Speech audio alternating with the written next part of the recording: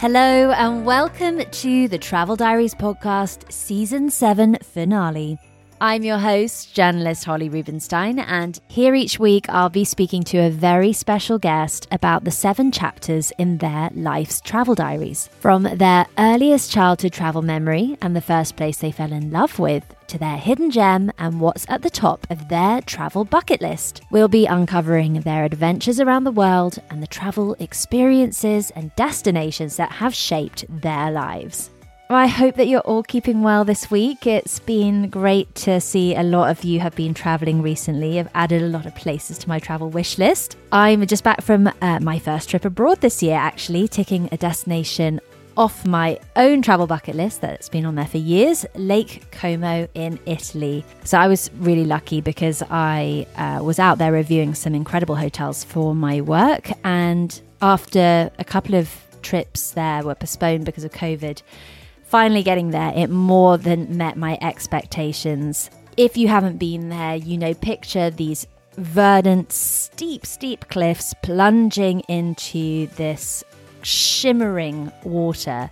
When the sun hits it, it looks like it's covered in glitter, with classy Riva speedboats whisking glamorous people, to dinner from one end to the other at these endless array of waterfront, amazing hotels and restaurants. And these picturesque villages and towns that have somehow just sprung up on the cliffside, defying science. I mean, full disclosure, pretty much all hotels on Lake Como are pricey to stay in because they can get away with it. There's always this demand from tourists. But if you're looking to visit on a budget, I'd say that an Airbnb or an apartment rental is the best bet. But if you're looking for a really special hotel stay, maybe you've got a special occasion coming up, one that I stayed in that made me think of the podcast actually, because I felt like it's a real hidden gem, partly because it's a boutique hotel, so it's on the smaller side, and also because it's on the quieter side of the lake, was called Villa Lario.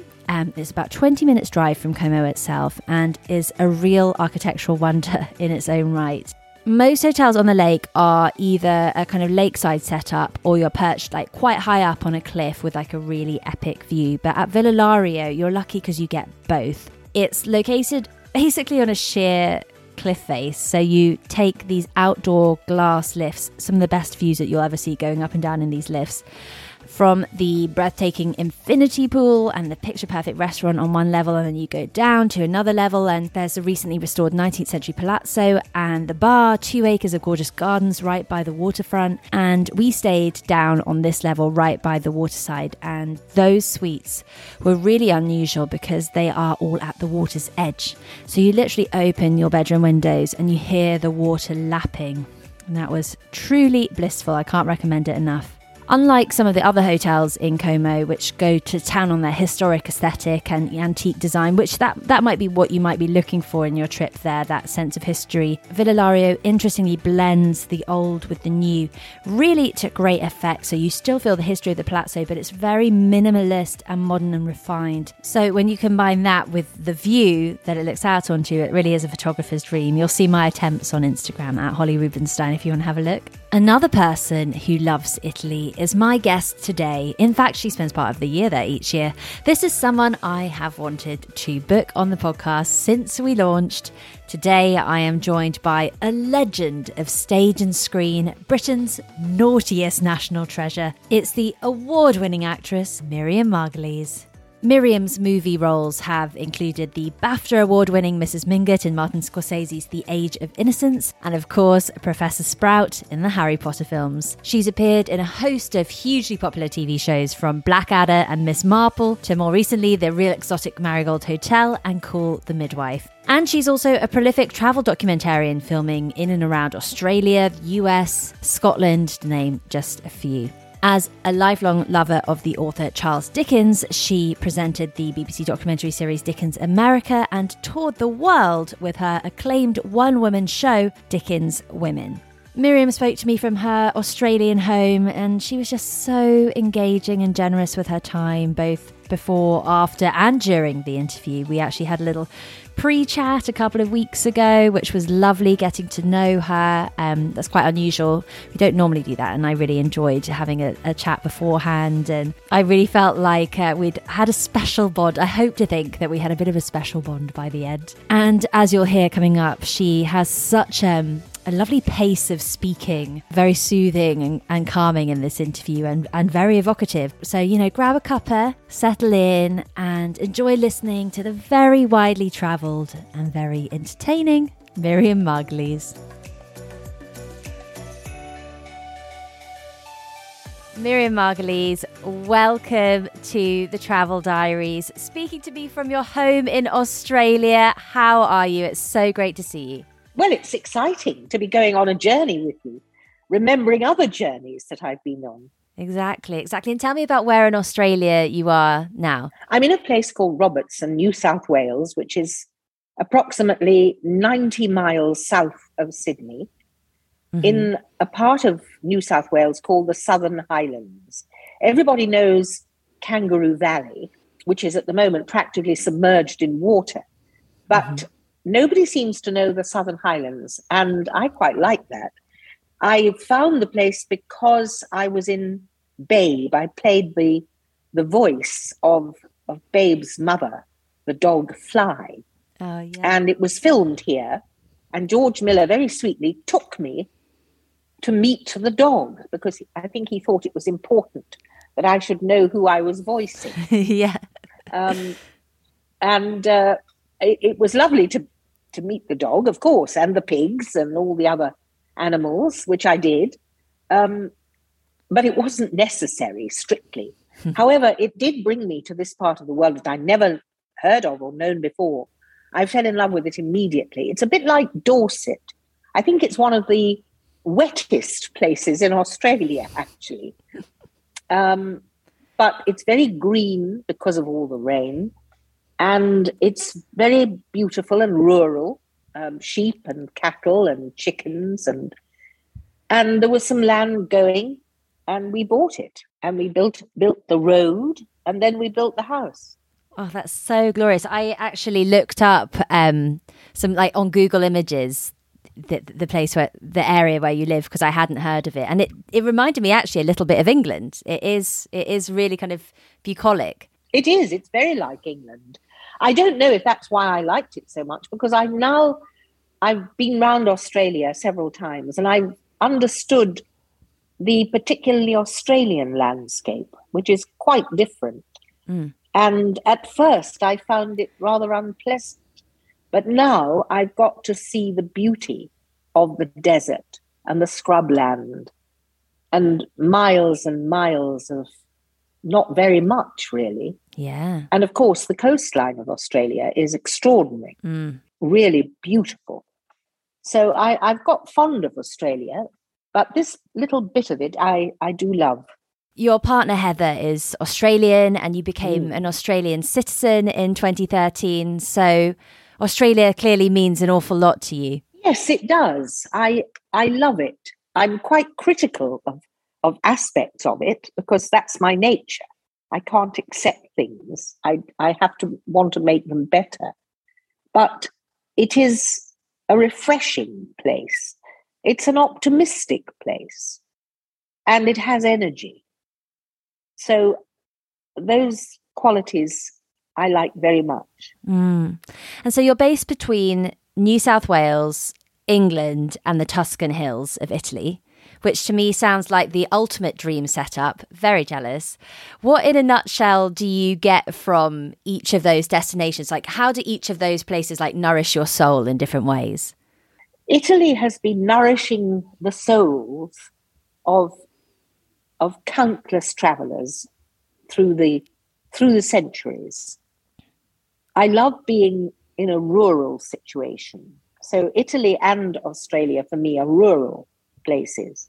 I love a quiet village, and Italy provides me with that. The flavor of Italy is so rich, and the culture, the history, the wonderful paintings, the churches.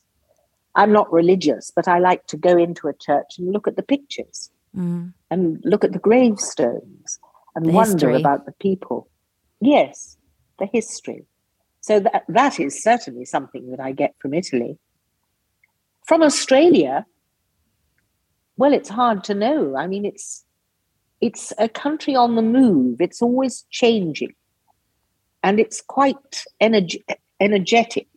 I can't really analyze things very well anymore. I just accept them, and I feel very, very at home in this quiet pastoral place. We're high up in the hills, looking out to sea.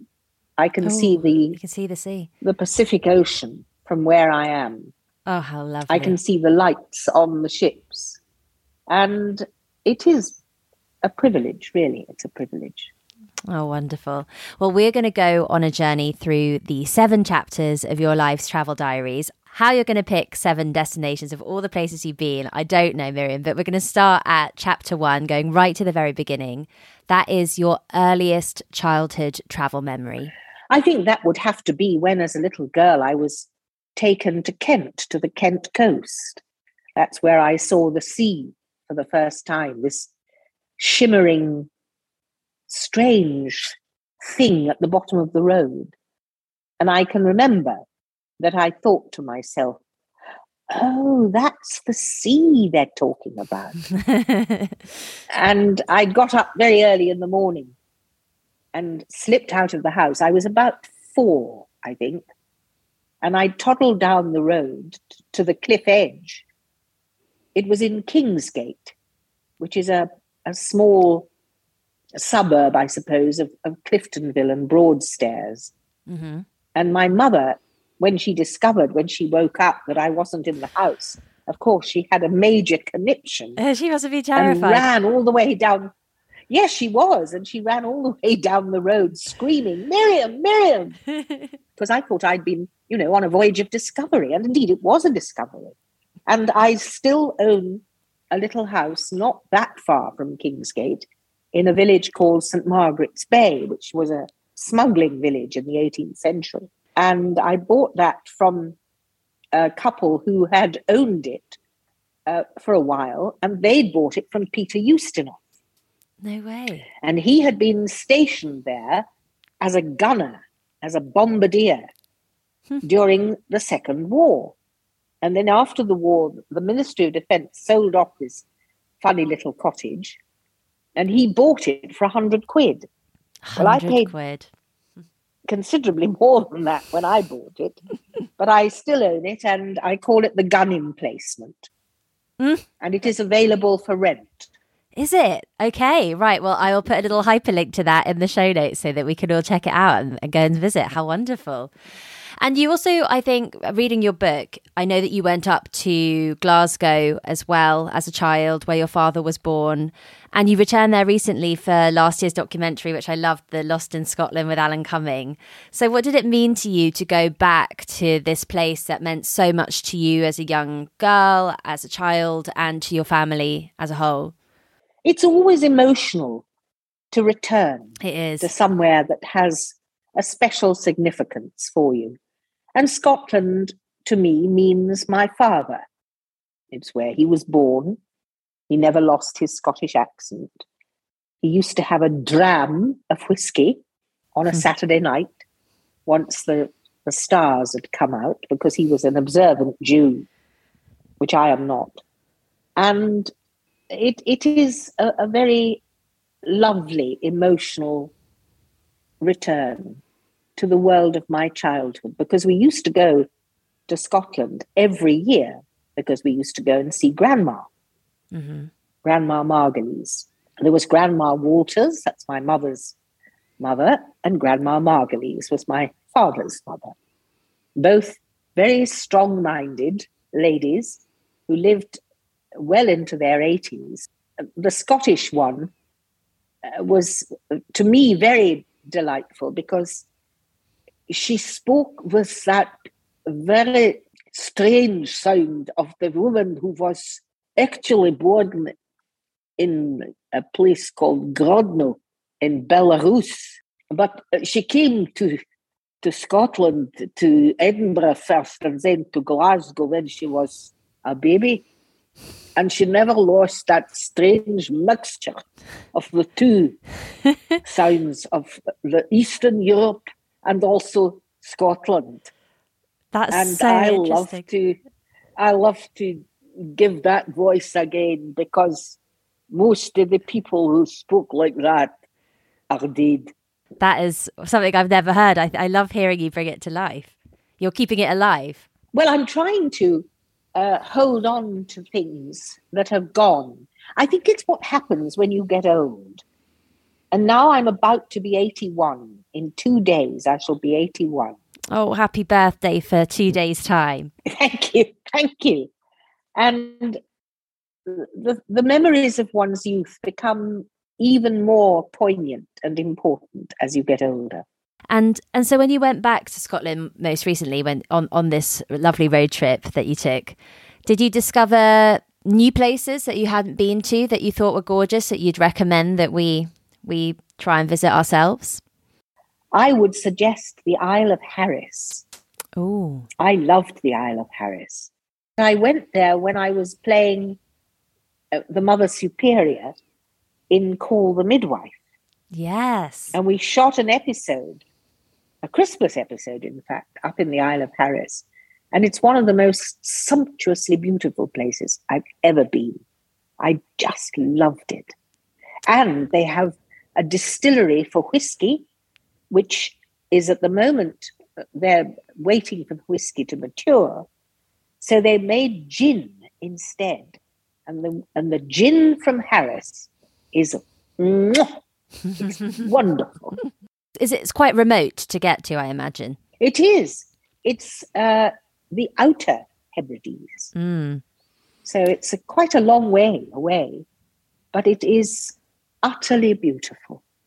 When I haven't been to the Outer Hebrides, when I envisage it, even the name, the Outer Hebrides, it feels like the kind of edge of the very edge of something. The edge of the known world. Yes, exactly. Did it feel like that? Did it feel like you were kind of really on the edge of something there? Yes, it did. It really did. The people are gentle. There's not too many people. There are very few trees. And the houses are small, and really they were for crofters. They're just 2 up and 2 down, and sometimes not even 2 up. And they're very simple houses. But then on the other hand, you get great castles as well. There was a great disparity, as there still is, and unfortunately, between the rich and the poor. And the rich really had a great time, and the poor had a lousy time. And some things never change. Yeah, this is true. And in fact, we're speaking after Sinn Féin has been newly elected in Northern Ireland. And I kind of wondered what you thought about Scottish independence, whether you think that they'll follow suit as somebody who has an affiliation with Scotland like you do. Well, I was never a particular Scottish nationalist. It never cropped up. But now the catastrophic enormity of Brexit has reared its head and bitten all our lives in half. I rather hope that Scotland does become independent, because if it does, I shall ask for citizenship. I'm entitled to it. My father was born in Scotland. And then I shall be able to ignore Brexit and use the world, and Europe particularly, as my oyster, which is what it should be. Yeah. Do you think your dad would have had the same point of view? I don't know, but I think he might have done, because he loved Scotland. And whenever the bagpipes played on the radio or on television, he would get quite moist-eyed. Oh. And he loved looking at the tattoo, the Edinburgh tattoo. I think that to have another culture in your world is enriching. So I feel very proud that I've got both Scottish and Jewish heritage. And I think the people from Ireland feel the same. What a rich, beautiful heritage they have. Yeah. So, there it is. I wouldn't have thought of being an independent Scot before, but now I do. Well, we will have to see what happens. Let's pause there and move on to chapter 2. And that is the first place that you fell in love with. The first place I fell in love with, I think it would be Cambridge and the Fens. Mm-hmm. So you were at university in Cambridge? I was lucky enough to be accepted into Newnham College. I didn't know much about Cambridge. I didn't really know much about the Fens or the Broads or anything about East Anglia. But it has a particular magic. Every place you go, I suppose, has its own poetry and its history and has a way of infiltrating into your consciousness. But I was 3 years in Cambridge, and I have always and ever since loved those flat expanses of East Anglia with the great cathedrals of Ely and the King's College Chapel rising out of the flatness, and the water. Everywhere in East Anglia you can find a river, a stream, and the sea, of course. And I just love it. So Cambridgeshire and Suffolk and Norfolk, to me, are absolutely glorious places. They're not often explored. Yeah. Do you go back there still? Oh, yes. Yes, I do. I love finding little villages in Norfolk and staying there. And one of the wisest men in England, Stephen Fry, he lives in Norfolk. So he can't be far wrong. This is true. Did you meet Stephen at Cambridge? Oh, no, because I'm much older than him. No, I met Stephen when we did Blackadder together. Oh, yes, I don't know when it was, the 70s, I suppose. And, of course, fell in love with his brain and with the sweetness of the man himself. He's a very delightful, generous person. Oh, I can imagine. I'd love him to come on the podcast too. I think I'd be quite intimidated to interview him, though. He's just another incredible talent. Well, you wouldn't be. He's not intimidating.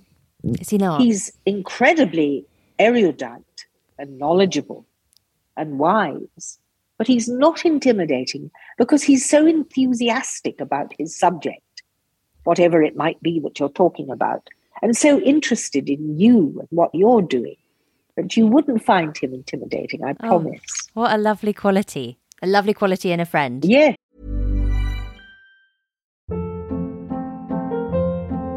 Hold up. What was that? Boring. No flavor. That was as bad as those leftovers you ate all week. Keke Palmer here. And it's time to say hello to something fresh and guilt-free. HelloFresh. Jazz up dinner with pecan-crusted chicken or garlic butter shrimp scampi. Now that's music to my mouth. HelloFresh. Let's get this dinner party started. Discover all the delicious possibilities at HelloFresh.com.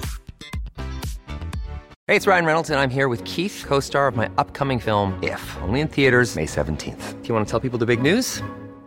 All right, I'll do it. Sign up now and you'll get unlimited for $15 a month and 6 months of Paramount Plus Essential Plan on us. MintMobile.com/switch. Upfront payment of $45 equivalent to $15 per month. Unlimited over 40 gigabytes per month. Face lower speeds. Videos at 480p. Active Mint customers by 531.24 get 6 months of Paramount Plus Essential Plan. Auto renews after 6 months. Offer ends May 31st, 2024. Separate Paramount Plus registration required. Terms and conditions apply if rated PG.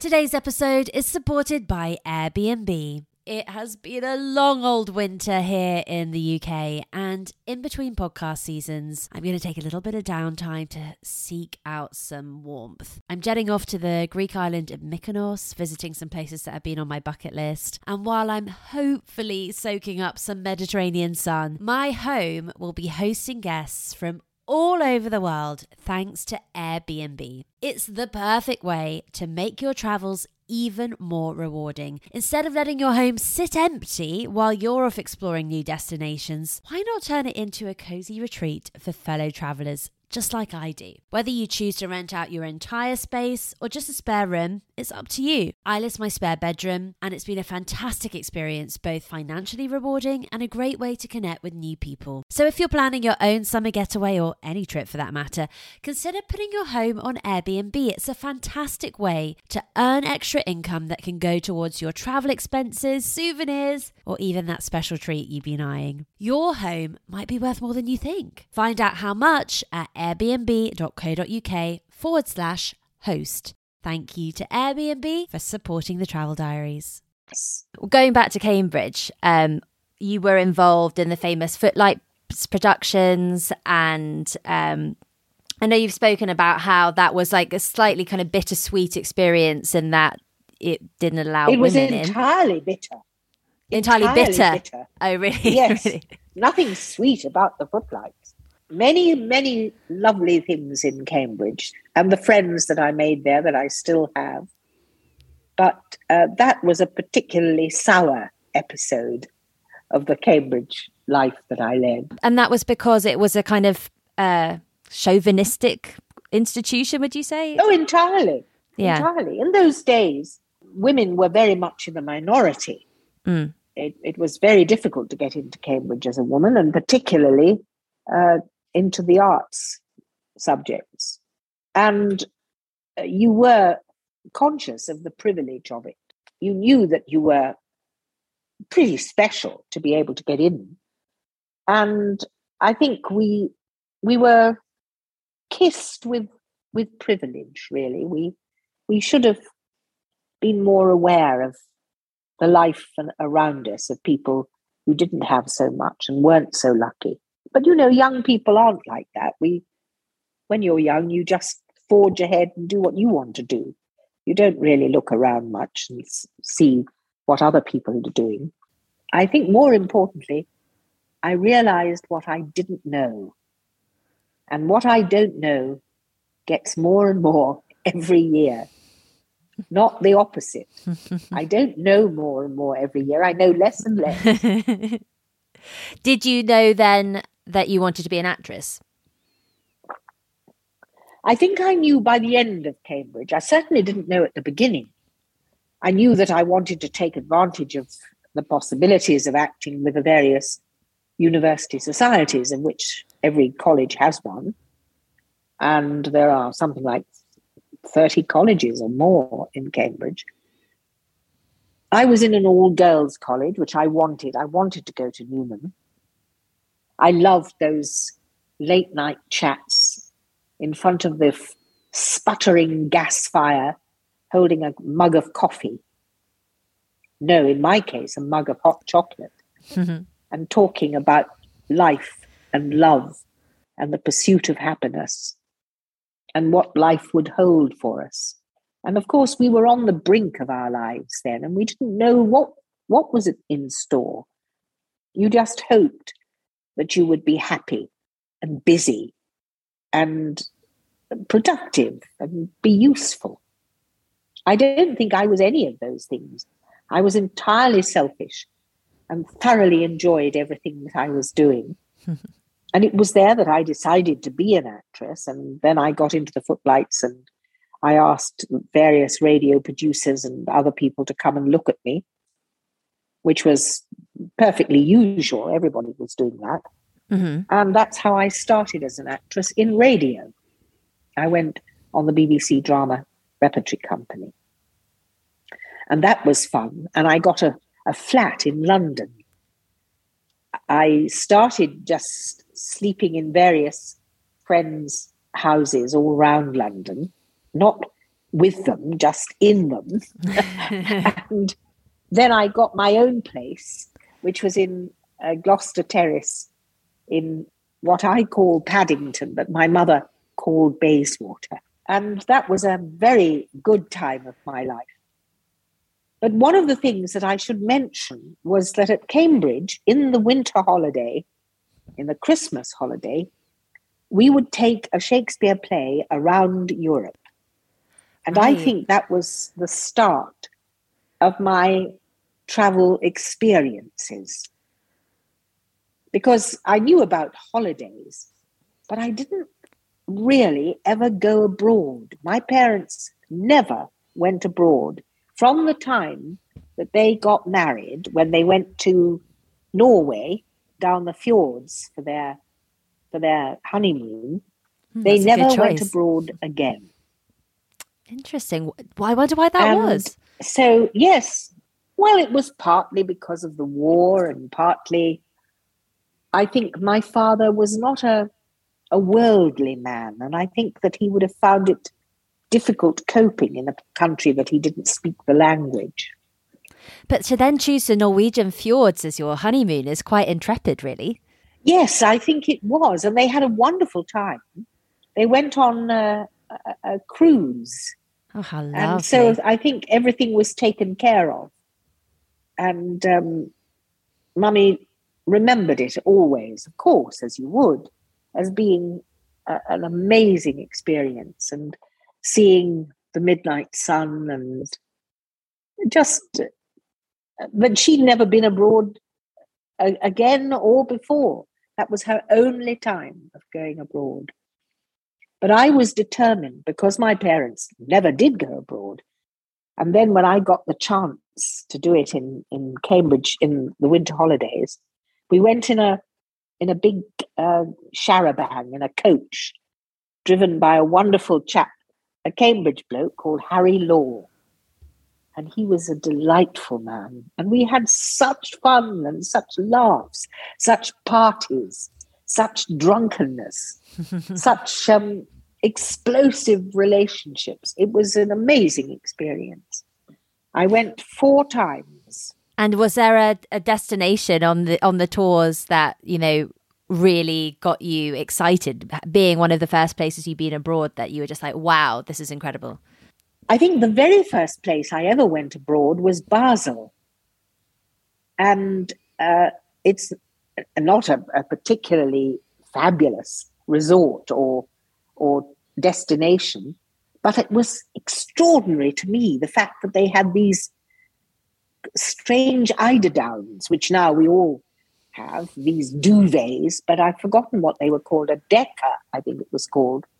And you just enveloped yourself in this wonderful cushion that went the whole length of the bed. And of course, they were driving on the wrong side of the road, and there were mountains behind. And then in France, when we went to France and Switzerland and Germany, and in France, the public lavatories were just 2 big footprints. Yeah. Well, I'd never had anything like that. I don't think much has changed there. No, perhaps it hasn't. But it was just a lovely experience. And when we were in Zurich, we went to the Linton-Sprungli chocolate and cake shop, and that was magical. Gosh, I loved that. And I also opened a Swiss bank account, which I think I still have. That's fantastic. I love that. So we're at this chapter, first place you fell in love with. Did you have any memorable holiday romances over the years? No, I don't think holidays were where I found sexual excitement.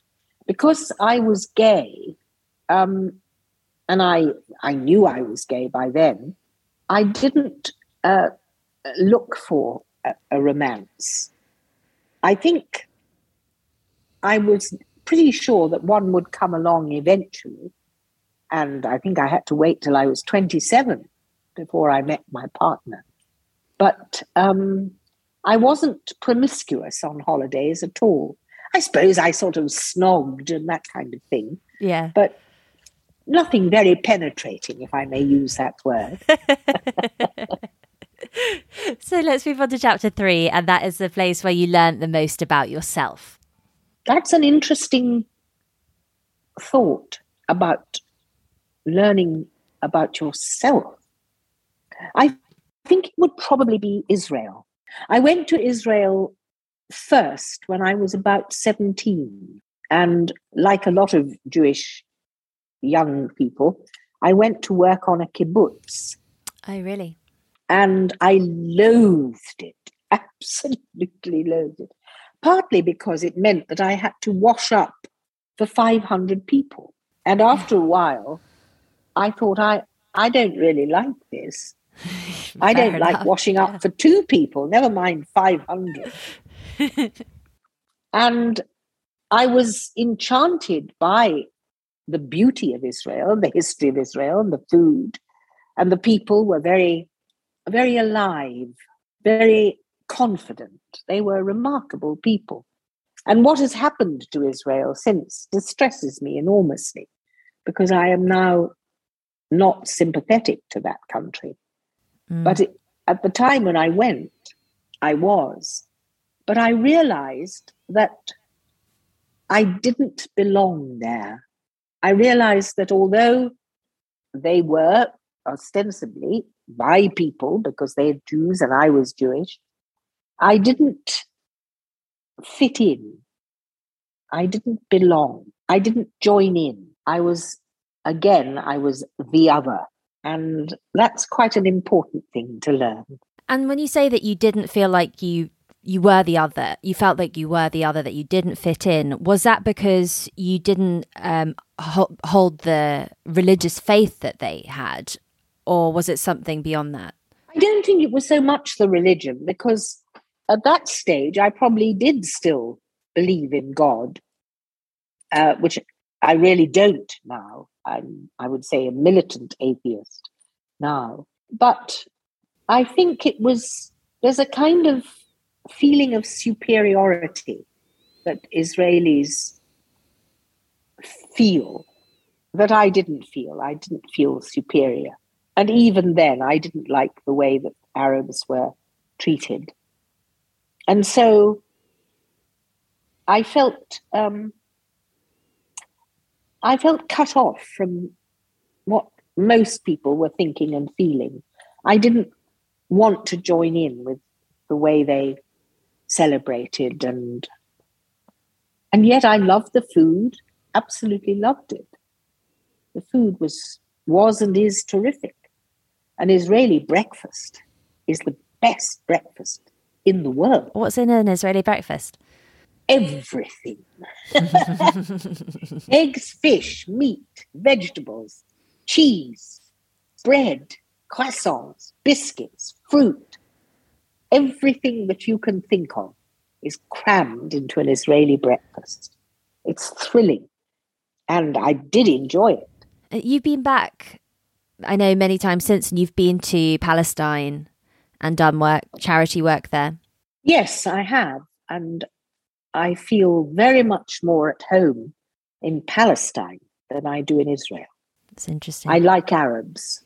I get on with Arabs. I feel fun and friendship with them.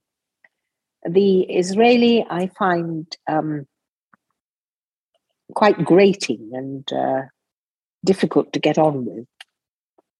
It's what's happened, I suppose. It's sad, because I would like to be at one with my people, but I'm not. And I have to accept that. Yeah. Well, moving on to some of your travel documentaries, which were all different voyages of discovery. I mean, so many of the Real Marigold Hotel in India, your big American adventure, almost Australian. Thinking about learning about ourselves, is there one that really stands out to you right now when you're thinking about those experiences as one that was especially enlightening, where you did learn an awful lot? I think the American one had a great impact on me. I always knew that I loved India. I mean, I didn't have to think about that. I love India. I would perfectly happily live in India. I think it's a wonderful country. But America is much, of course, closer to what I'm used to. They speak a form of English. They are recognizably part of our world.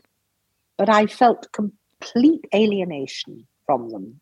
And I see the country now in a light of pity. I pity Americans. I think they have been corrupted by that orange idiot. And they are suffering as a result. And I realized that I didn't want any part of that. And for some years I had lived in America. 16 years I had a flat there. But I have no regrets about leaving. That country is not for me. Remind me when you were making that series, which states you were traveling through? We went from Chicago to New Orleans, down what they call the Rust Belt, which is a bit of America that people don't always visit. Mm. It's very much, not wealthy, not particularly educated, working class people, rural, some of them, and in factories and places where the heart of the towns have been eviscerated by economic privation and drug taking. So it's a very arid, sad place. And I feel very sorry for America.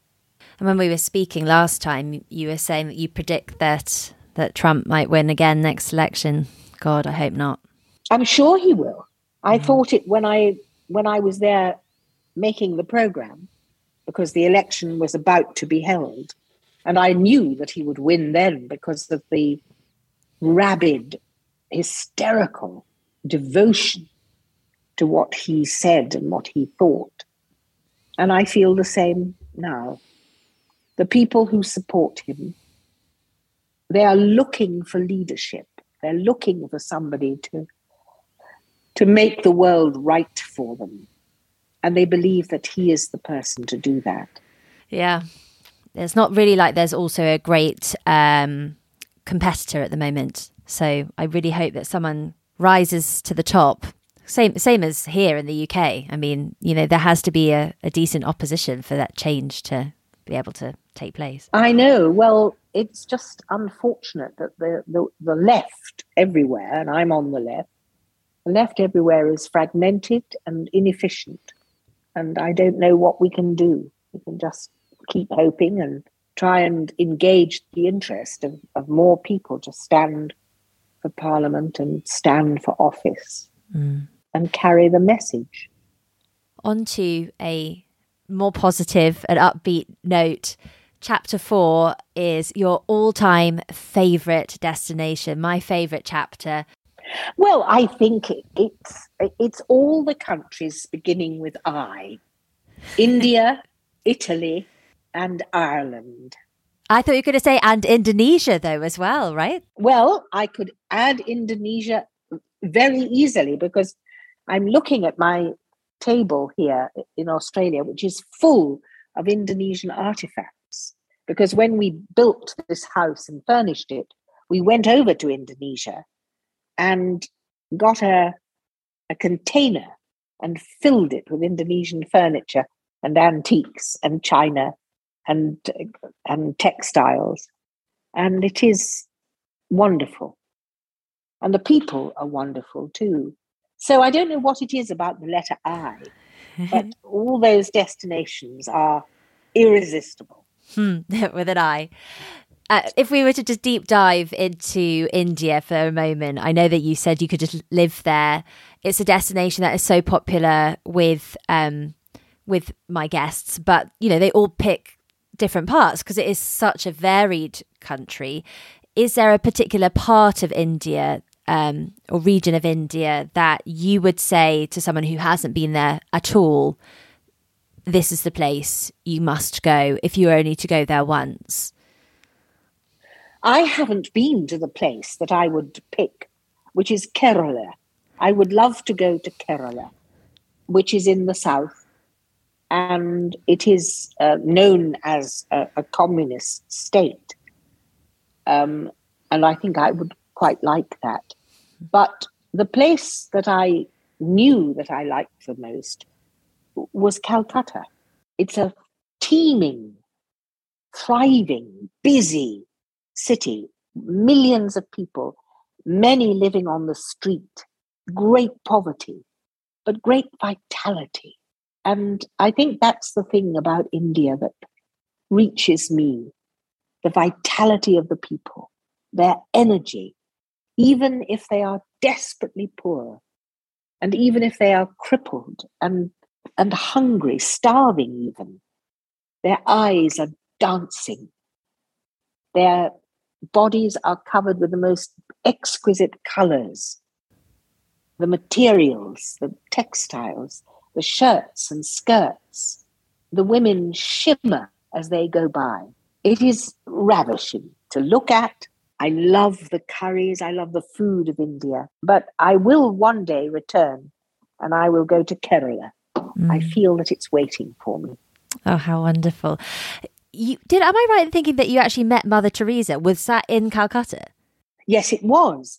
When we arrived, my driver said to me, "Did you know you are on same plane with Mother Teresa?" I said, "No, really?" He said, oh yes. She will go to her ashram and every morning she will see people. You should go. And I thought, yes, why not? What a chance. I'll never have another chance to meet Mother Teresa. So I got up at 5 a.m. and the driver took me to her ashram. And there she was. The door opened. A nun opened the door and she said, "Have you come to see Mother?" And I said, "Yes." She said, "Follow me, please." And we went to a huge room with loads and loads and loads of people. And she was just there, but not holding the service. There was a priest holding the service. And of course, it was very Catholic because this is a Catholic world that she lived in. She was all in white. She had currant eyes. They were black and darting and very profound. And after the service, I had collected all the different soaps and shampoos that they give you in hotels. Every day you get showered with these things. And I thought, I'll keep them and I'll give them to Mother Teresa so she can give them to her nuns when they go out and wash the poor and the dying and the desolate. And so I handed her this bag of stuff, which she called over an assistant to take immediately, so she didn't have to carry it. And she said, she looked at me with a deep and searching look. And she said, "Where are you from?" And I said, "From England, Mother." She said, "Oh, England. How is it there?" And I said, "Well, it's not great at the moment," which it wasn't. I was there with my show. I did a tour of the British Council. We went to 10 Indian cities, north, south, east, and west. It was a wonderful experience. And anyway, I showered her with these toiletries. And when I left, I knew that I had witnessed somebody special. Yeah. She had that quality that was immediately apparent. This was a woman set apart. And although my driver begged me to take communion, he was sort of in the crowd as well. And he said, go, take the communion. This is a very special moment. I said, "No, I can't do that because it's not my faith. Take it. It doesn't matter. Jesus will come to you anyway." And I thought, I'm buggered if I want Jesus.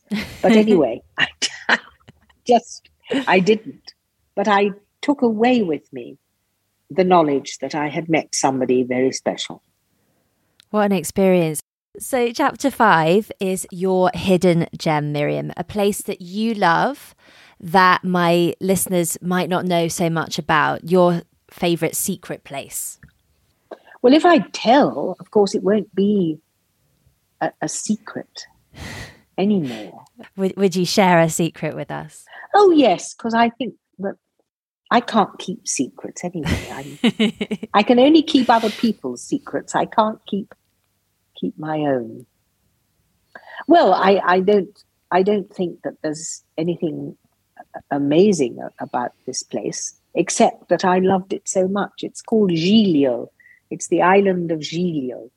Oh, and where's that? Off the Tuscan Mediterranean coast. And it's where that ship went aground. and people were killed, and the captain was, I think, imprisoned for negligence.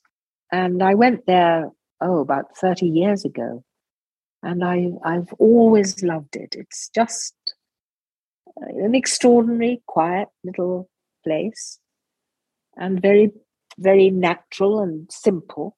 I like simple places. I find the Vatican, for example, embarrassing. It's just too much. Too much. Somebody needs a smack. So, bringing to life Giglio, what does it look like? Like, what does it feel like when you arrive there? You take a ferry, and I think from Orbetello, and you see, sitting in the ferry, as you see the land come towards you. It's just not a very big island with a typical island look about it. I mean, with houses rising in tiers from the coast, and just a little, very small, unassuming. I can't describe it as glorious or remarkable. It isn't. The glory of it is the simplicity of it. A few tavernas, a few fishermen's cottages. I think it is these small places that take my heart. I don't like big cities anymore. I've gone off them. Reflecting on, such an illustrious career and so many highlights, is it your work with Dickens that has been your career highlight so far, would you say? Yes, I would say that. I won't probably do Dickens' Women again, which was the play that Sonia Fraser and I collected together, created together. I don't think I can do it again. It's too exhausting.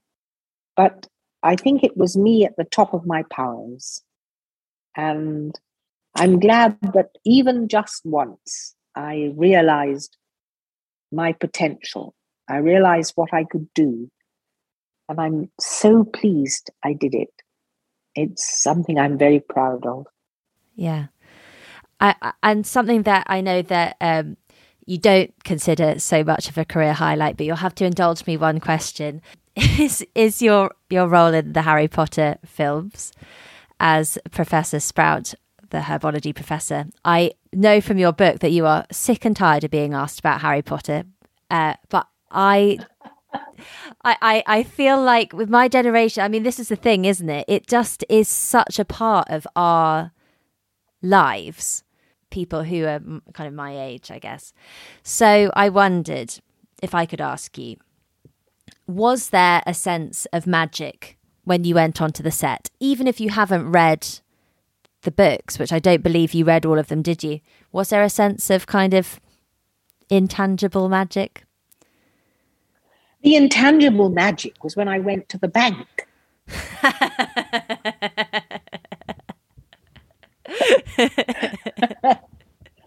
No, I'm not wrapped in Harry Potter. I think it's a jolly good yarn for children.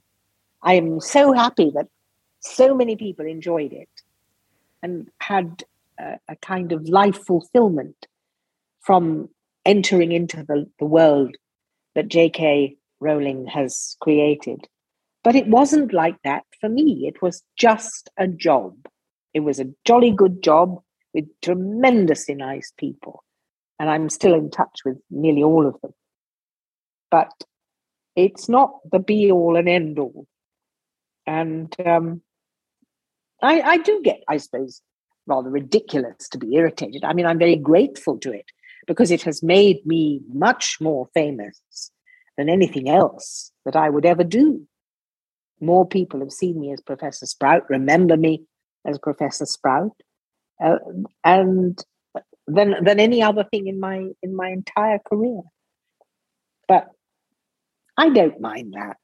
It's just how it is. Do you get kind of Harry Potter super fans stopping you and asking for photos and things like that in the weirdest of places? All the time.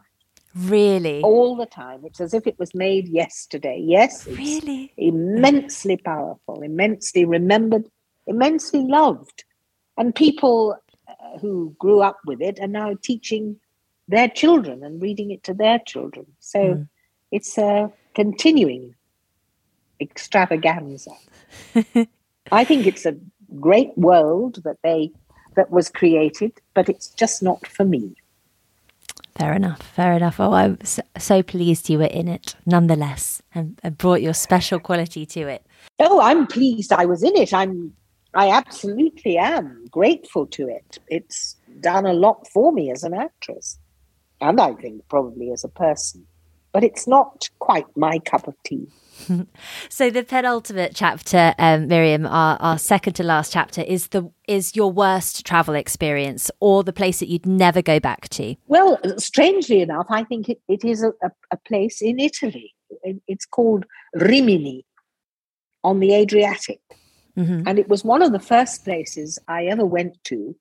I think Germany was actually the very first place, interestingly, being Jewish. And I went skiing there, and I certainly would go back to the Harz Mountains in Germany. But Rimini, I went with a few, about 3 girls who were all looking for boyfriends, which I wasn't. They were silly and giggly, and Rimini seemed to me to be full. It was packed with people, none of whom showed the slightest interest in me. Why would they? And it was just a disaster. One of those places that just stuck in your memory for the wrong reasons. Yes, I hated it. I hated the music that was always being played. I hated the way that the girls that I was with kept looking for men and kind of dangling around trying to get a boy. It's just not for me. Am I right in thinking that Rimini is like kind of the Bournemouth of Italy? Oh, Bournemouth is infinitely superior. I don't know how I would. No, I think it's more like Southend. Right. So you've taken us on an amazing voyage around the world, Miriam, and it's been so much fun. Our final chapter is chapter 7, which is the destination that is at the top of your travel bucket list. Where would you like to go? The place that I've never been, that I would like to go, I think is, well, I've said Kerala, but I think beyond that even is Africa. I've never been to Africa. I would like to see where my adopted elephants live. I support the Daphne Sheldrick Wildlife Fund. And she's dead now, but her daughter continues the movement, caring for elephants and rhinos. And you can go and see them. And if you support them, you can support them by adopting an elephant or a rhino. And I've adopted 3 elephants. And I'd love to go and see them in their natural habitat, being looked after and cherished and safe. That sounds wonderful. I hope that you get there soon. Well, I do too. I mean, I haven't got that much time left, have I? So I've got to better hurry up. But I would love to see. I went once to a South African safari park and I saw wonderful things. I saw a cheetah really, really close, and it had gone AWOL. It has escaped from its keeper, and it stood just 2 feet away from me, and it could have wiped me out with one slash of its paws. And I remember the chap who was supposed to be looking after it said to me, "Don't move," and I said, "Don't worry." Because no way was I going to move. And it's a very wonderful thing when a wild creature looks at you. I saw when I was in China with the Marigold Hotel people, we were taken to the giant panda cage in Chengdu. And I saw this wild creature, this wild giant panda. Looks incredibly, like a child's toy that you could cuddle and put your arms round. And it looked at me, and I looked at it. And that's one of the most exciting things that's ever happened to me, to be seen by a giant panda. Oh, amazing. Thank you so much for your time. Miriam Muglies, those were your travel diaries. Joining me from the other side of the world. Thank you so much. What a pleasure for me. Thank you. Oh, I can't tell you how much I enjoyed that conversation. I could listen to Miriam tell stories for days. If you feel the same way and you want to hear more from Miriam, she is heading on her upcoming book tour next month in honor of the paperback release of her fantastic memoir, This Much Is True. So head online for tickets for that. And so that's a wrap for season 7. Wow, can't believe we've made it. Before we wrap up, I have a few thank yous that I'd like to say. I mean, this has been such a rewarding season in so many ways. Firstly, obviously a huge thank you to my wonderful guests for sharing their stories and their time. It was a total honour and a surprise to be picked as Podcast of the Week by The Times and the Radio Times, as Trav Media's broadcast programme of the year, to be featured by Apple Podcasts around the world on multiple occasions. That support has really meant the world. A huge thank you to my sponsors, without whose support the podcast simply wouldn't be possible. And lastly, but by no means least, most importantly, a huge thank you to you, the listeners, for tuning in each week. I'm just so happy that you're here. So I'm taking a couple of months now to plan for season 8 and to head on some travels here in the UK. I think I shall be back with new episodes in September, so stay tuned. Of course, you can stay in touch in the meantime on Instagram. I'm at Holly Rubenstein, and I'll be posting about my travels and my forthcoming guests there. I hope you all have a brilliant summer, safe travels, and speak to you soon.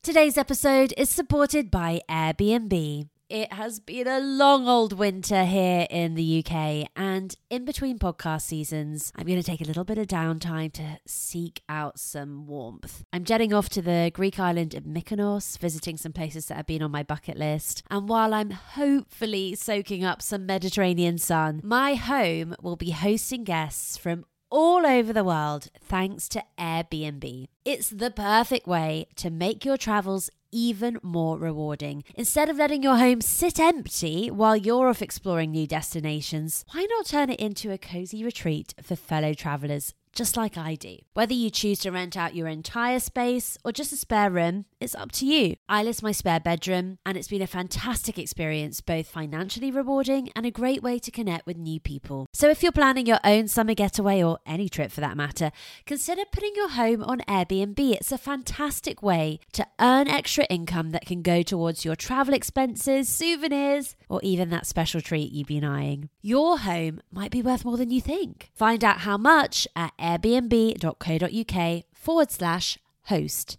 Thank you to Airbnb for supporting the Travel Diaries. Ever catch yourself eating the same flavorless dinner 3 days in a row? Dreaming of something better? Well, HelloFresh is your guilt-free dream come true, baby. It's me, Keke Palmer. Let's wake up those taste buds with hot, juicy pecan-crusted chicken or garlic butter shrimp scampi. HelloFresh. Stop dreaming of all the delicious possibilities and dig in at HelloFresh.com. Let's get this dinner party started.